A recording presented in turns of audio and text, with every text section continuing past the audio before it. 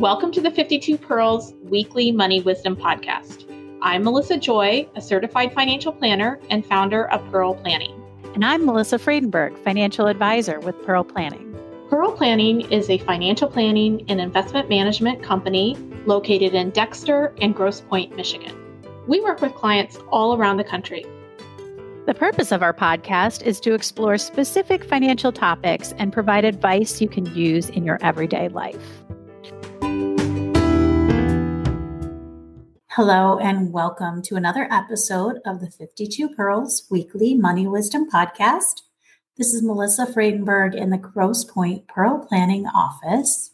And this week I am going to be talking about preparing financially to send your child off to college.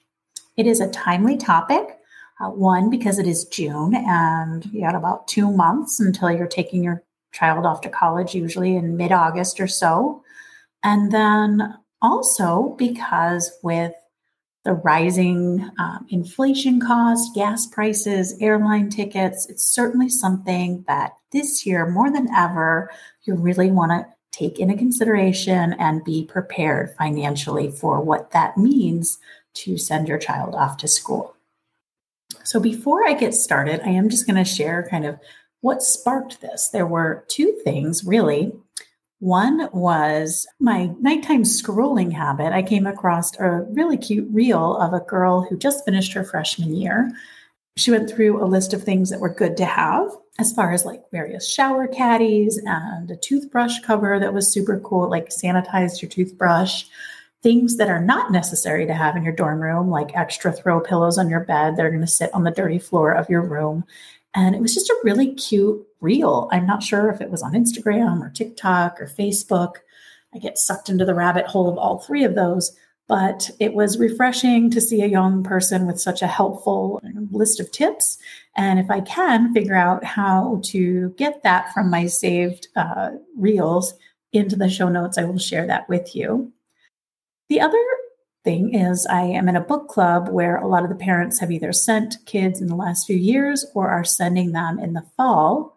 And so the conversation of credit cards and sort of predatory lending on college students came up. It reminded me of something that I almost did in college and I had completely forgotten about it. But now that I am 42 and have 2 teenagers of my own, there was a bulletin board that had, odd jobs and such that you could like pull off the little, I don't know if they even do that anymore with all these apps now, but like literally a piece of paper where you would cut like the bottom part in shreds and you could pull off like a phone number to call people back when that was a thing. There was one for like a local medical clinic that was paying $3,500. This is over 20 years ago, people, for female college students to sell their eggs.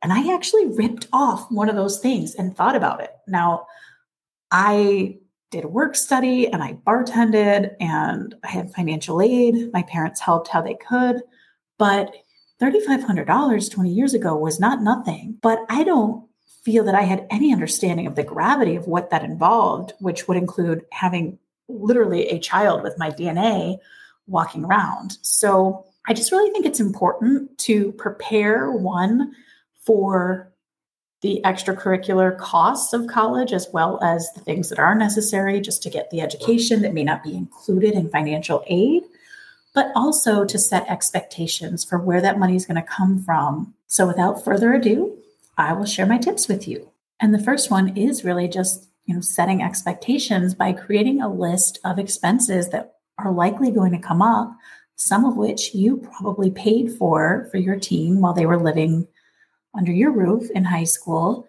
and may not be something that they are even budgeting for. So if you give them a set amount of spending money, or maybe they have a summer job and they are saving a certain amount in order to pay for these things, it is really important to get in the habit of budgeting and writing out a general list of what things cost, or maybe even download a budgeting app for them. And I will link in the show notes some of the ones that I like that could work well, since we all know that the younger generation does use their phone quite a bit, and maybe a better way for them to track certain expenses. But again, just going over what things cost, like getting a haircut, If you have a male student going off to college, it's probably a lot less than for a female. But I think of my daughter who loves to get her hair done at a fancy salon and loves to be treated to a manicure, pedicure, and has a pretty expensive Starbucks habit. So certainly I've already been working on her, and I have a few years before she's going off to college. But something that should be put in the list too are things like clothing, right? Because typically, if we need clothing, it's something that you go through your parents for, but they may need to go buy a pair of sneakers or go buy a pair of running shorts. They're going to be making friends and surrounding themselves with people who maybe have more money than them and have more spending available. I remember my roommate would just, order like a couple $100 worth of stuff from J. Crew, which is something worth talking about, again, to set those expectations. Now, I did have a credit card. It was for emergency purposes only.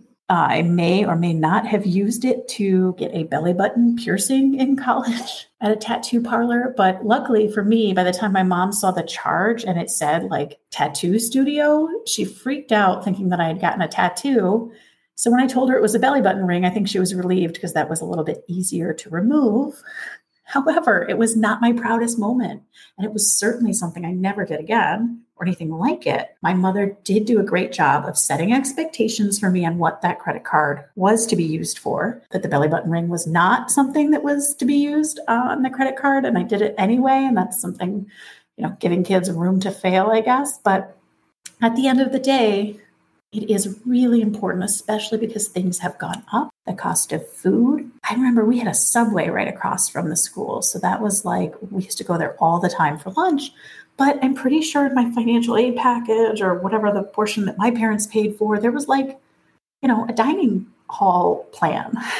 And I rarely ate there. It's certainly something worth talking about with your child, what your expectations are, whether it's eat off campus for 3 meals a week, or, go to the grocery store and fill your mini fridge. Do they even still have those in the rooms? I'm guessing so. But that is certainly something that needs to happen before you send your child off to school. Now, along the lines of things that you probably paid for your team that they are going to have to be responsible for is health insurance, co-pays, right? So what is covered through your health insurance? What is in network or out of network?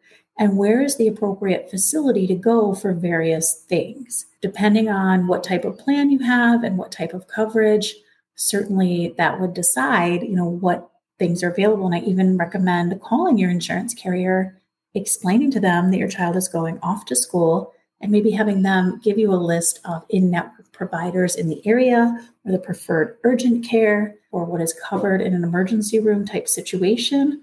Again, you would never want your child to not get medical attention if needed, but going to the ER for an ingrown toenail because the campus medical facility is not open is going to be a costly thing depending on your insurance. So it's certainly worth having a conversation about.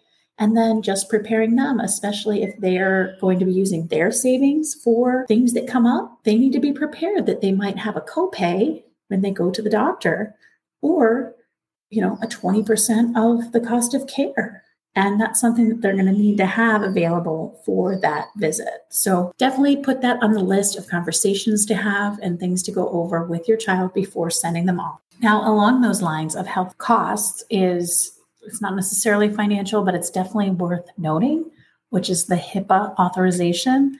If you're not aware, once your child turns 18, you are no longer entitled to their medical records. They can still protect certain things like mental health or sexual health from being shared and keep that private. You do want to be authorized to speak with a doctor and hear about a medical condition, especially if it's something that happens where your child becomes incapacitated and is in a hospital. Have both that HIPAA authorization and potentially a medical power of attorney or healthcare proxy. And these forms give you permission to make medical decisions for somebody who is incapacitated or in an altered mental state. Some of these forms also may need to be notarized, so certainly something to start looking into now a few months before you go off to school. I am going to link in the show notes one of our most popular episodes of the 52 Pearls Weekly Money Wisdom. is with an expert in this area who prepares these forms for parents and children going off to college. Excellent and very full of resources in the show notes. So I will link that to this episode's show notes. Take a listen there if this is something that you're interested in hearing more about.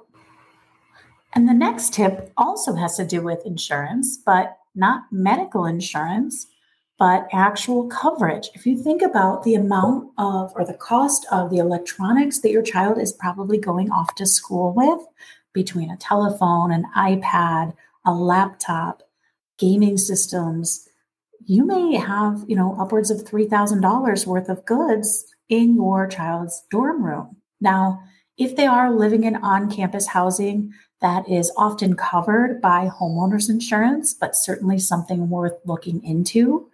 And then if they are living in off-campus housing, you likely need to get some renters insurance, add that to a separate policy just in case things were stolen.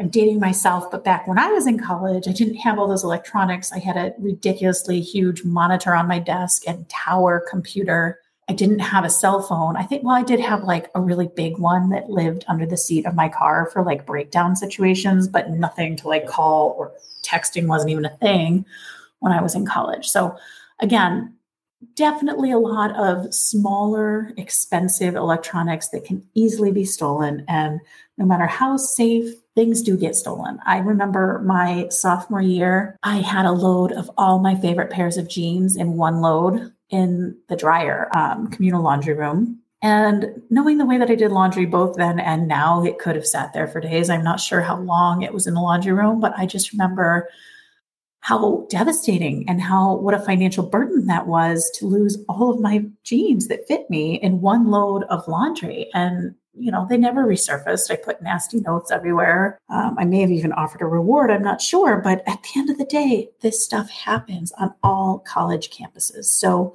definitely worth looking into, as well as reviewing with your student, just being careful and how to be careful with items, and maybe even having some sort of a locked cabinet where they can keep things in their room, because even if they're responsible, they're going to likely have a roommate who may bring friends by when your student is off at the library. So it's certainly a necessary conversation that will save you potentially some money.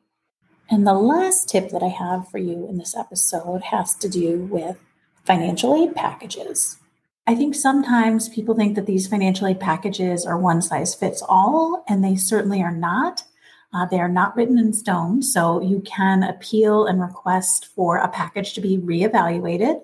And you would want to do that since you filled out your FAFSA form, if you have had changes in circumstances, maybe a divorce, or you've lost a job, you've experienced a financial hardship, or maybe an extra dependent that you didn't initially include.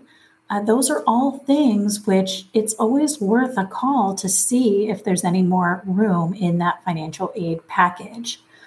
Also, maybe not even changing that package, but just understanding how certain things are covered, like whether you need to be reimbursed, or whether, if books are covered in some form, if there's a limit, or if there is like a preferred vendor on campus that you need to purchase supplies through in order for them to be covered, that you want to review both for yourself and with your student.